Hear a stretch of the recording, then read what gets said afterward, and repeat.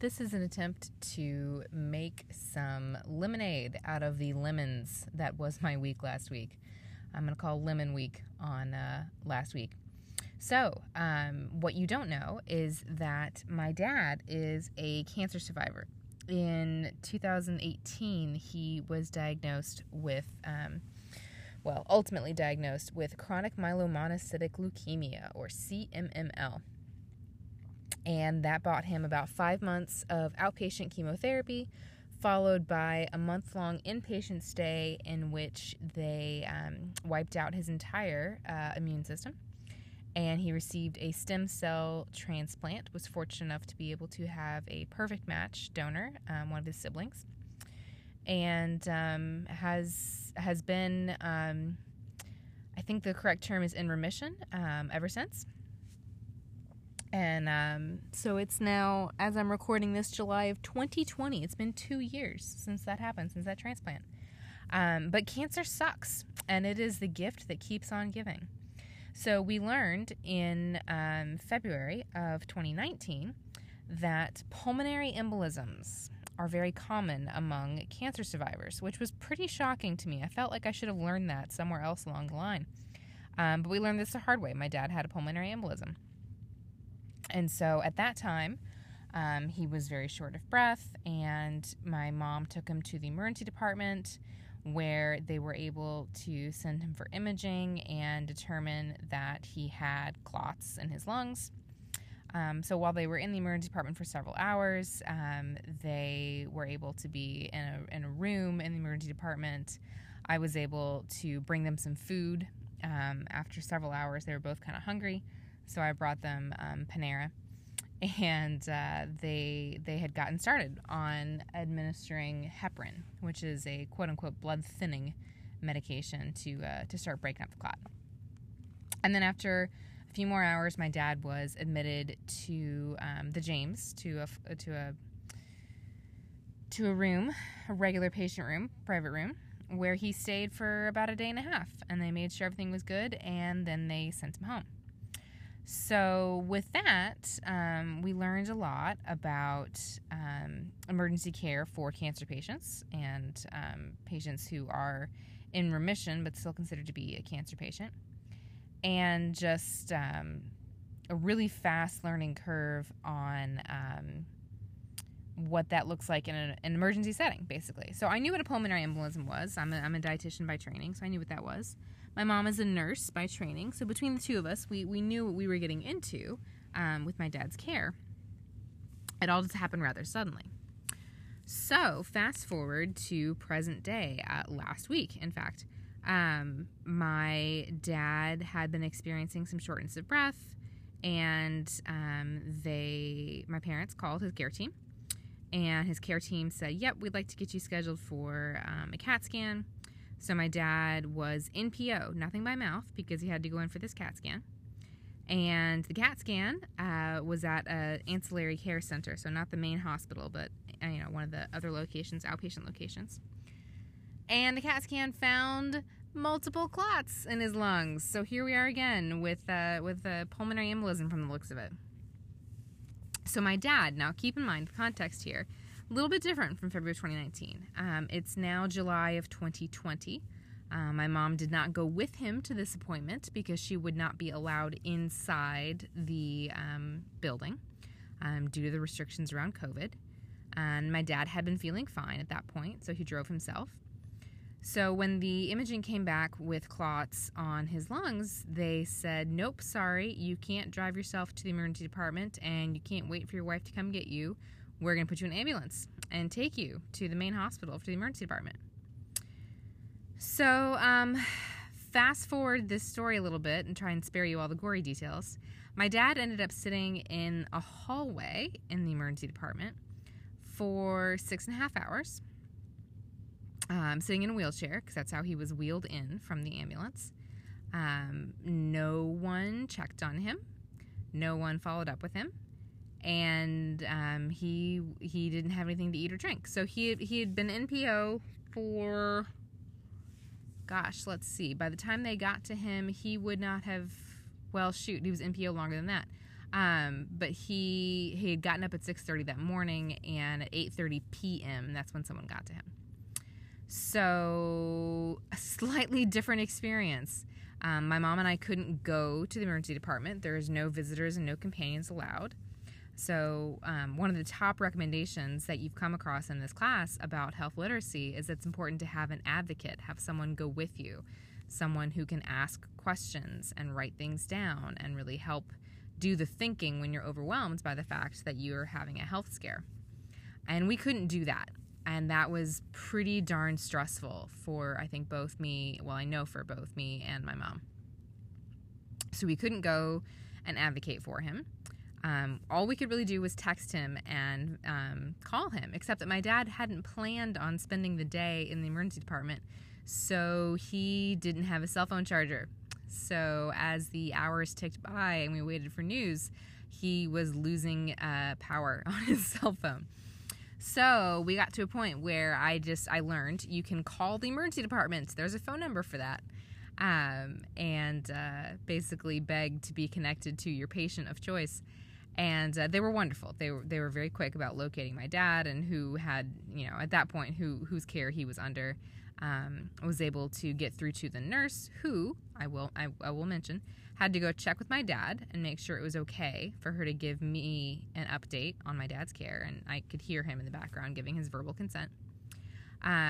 So at that point, we discovered we could at least take a bag down to the hospital, take it to the front desk of the emergency department, and ask that they give it to my dad. So we were able to take a phone charger and a change of clothes and some snacks and take that to the front desk of the emergency department. And that got to my dad. And that was really important because we needed that line of communication. We needed to be able to talk to my dad via the cell phone. And it turns out that, the social workers were wonderful once they got to him. They were trying to find a cell phone charger for him and offered to put the phone in a lockbox where it could be charged and all this jazz. So, clearly the people working in the emergency department are doing the best they can with what they've got under extremely extraordinary circumstances.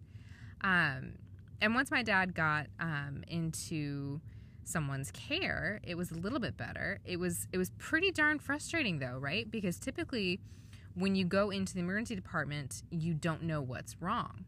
Well, my dad arrived with an imaging study showing this is what's wrong and still had to wait 6.5 hours to get any kind of care, to have someone see him and say, yes, you need a heparin drip and an IV.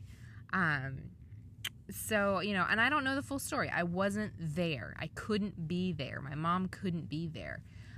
So maybe there's more to it. We'll never know. But it was extremely taxing for all of us involved.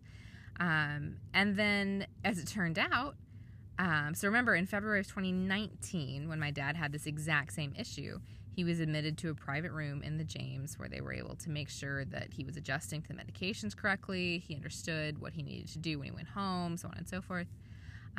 There was no bed in the hospital. There was nowhere he could go this time around. So July 2020, a year and a half later, during COVID, during, quarantine and restrictions and masks and all this, my dad basically sat awake in the emergency department all night long, waiting to be placed in. He was in a bed at this point, but he was in the emergency department, like behind a curtain, right? So there's no sleeping when there's that much activity and noise going around.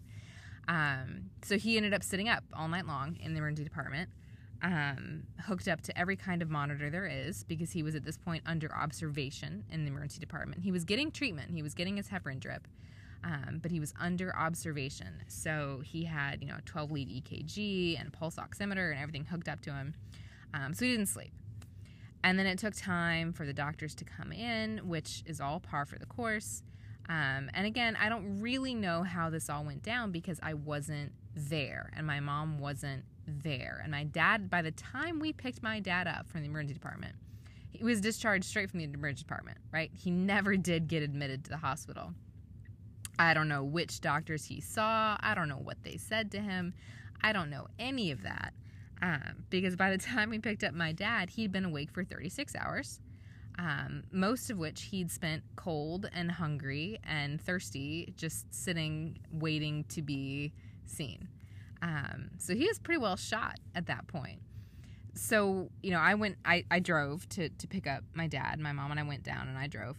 And my mom's in the back seat and I'm up there driving. Dad's in the front with me. And we're both, like, really anxious to know all the details. We want to know everything that happened. And my dad, bless him, he doesn't have a medical background. He's a computer engineer, so he's no slouch, but he doesn't have a medical background. And he'd been awake for 36 hours. That's a really long time. And it wasn't just, like, awake. That was, like, a taxing awake for 36 hours. So it was pretty hard to get information out of him. So what did we do next? We went to his discharge papers. So basically anytime you're going to leave the hospital or a care setting like that, you should be given an after-visit summary, or it might be referred to as discharge papers. And then, of course, as we were looking at them, we just had more questions. So he is going to have follow-up with his care team. He's still seen by the hematology care team at the James. He'll see them in another week. And he should follow up with his primary care doctor. So it's not like this was the only time he could be seen for this problem and he'll never be seen for it again. This is an evolving thing. It's a continuing thing, and he'll see lots more people for it. But if I flip through his after-visit summary and try and piece together what happened, it says the names of the physicians that he was seen by. So that's something. I could try and look them up and figure out what their specialties are, I suppose. But reason for visit, it says critical lab values and shortness of breath. I understand what shortness of breath is. That's fine. Got that. Critical lab values. When did they run labs? I don't know when they ran labs. What were the labs? It does say lab tests completed. Okay. So I've got B-type natriuretic peptide, CBC and electronic differential, CBC EDIF platelet, CBC platelets, Kim7, lights, BUN, creatinine, glucose.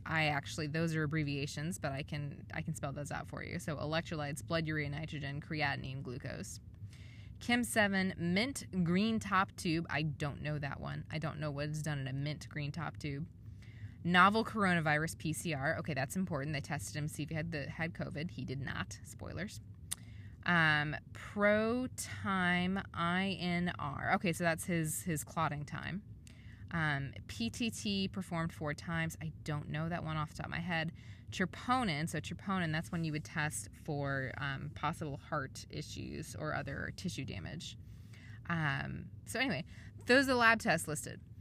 I know what a lot of those lab tests are because I teach a class on understanding assessment.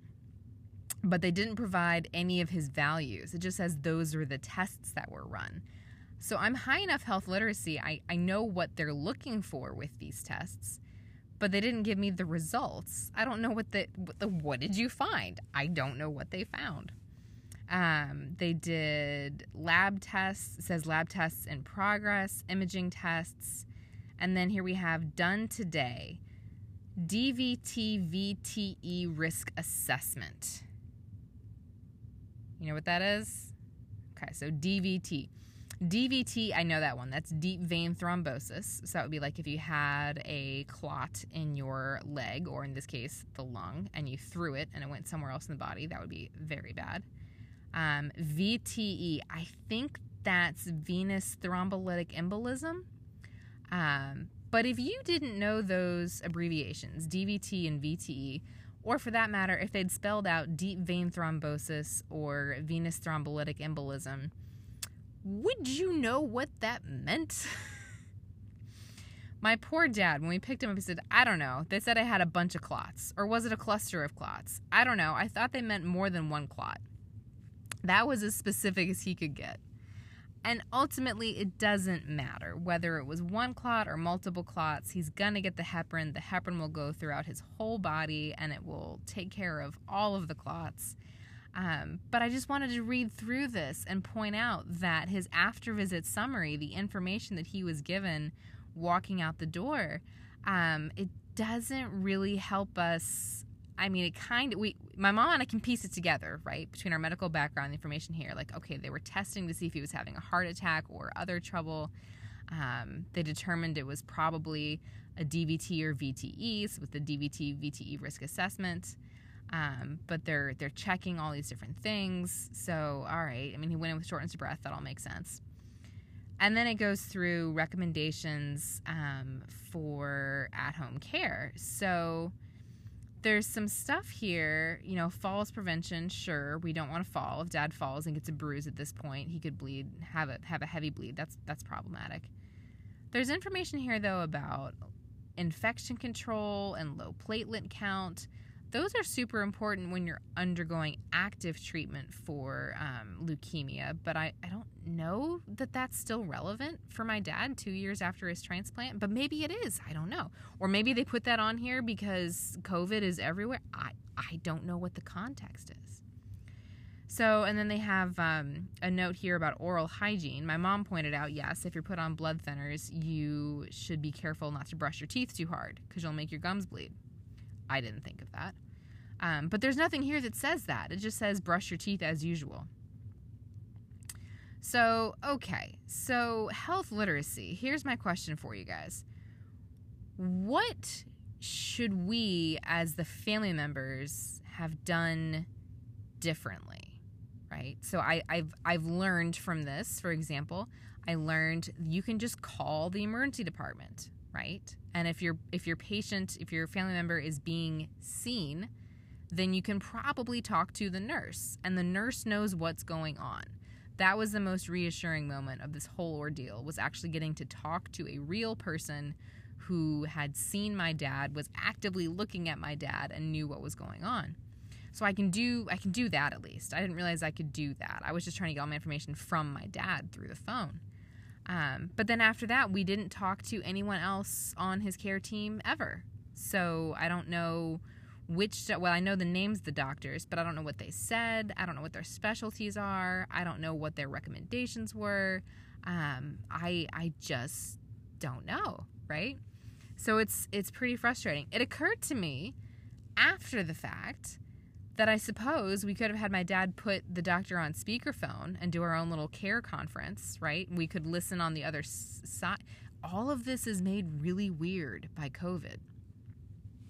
So that's another example in a long and storied history, basically, of my dad's cancer treatment teaching me how little I know about hematology and how little I know about cancer care and health, and how navigating the system that we have is still just unbelievably maddening, even for someone who has a background in healthcare. And for crying out loud, I work at Ohio State, right? Like, it was no issue of where do we go or where do we park. I know all of that. That's easy, right? I do it I used to do it all the time anyway. So yeah, it was a really stressful week, and that is why no content showed up last week for your class. I apologize. So yeah, I don't guess I'll come up with a better assignment to go with this, but that was my learning experience last week. So thanks for taking the time to listen, and I hope there's something valuable in it for you. Heaven help me, I hope you don't need this information, but if you know someone who's in the emergency department, there's a good chance you can take a bag to the front desk, wear your mask, you can take a bag to the front desk and say, these are patient belongings for, and they will take it to them. Because, man, that cell phone charger was really, really important. Cell phone charger saved the day. All right, thanks for listening.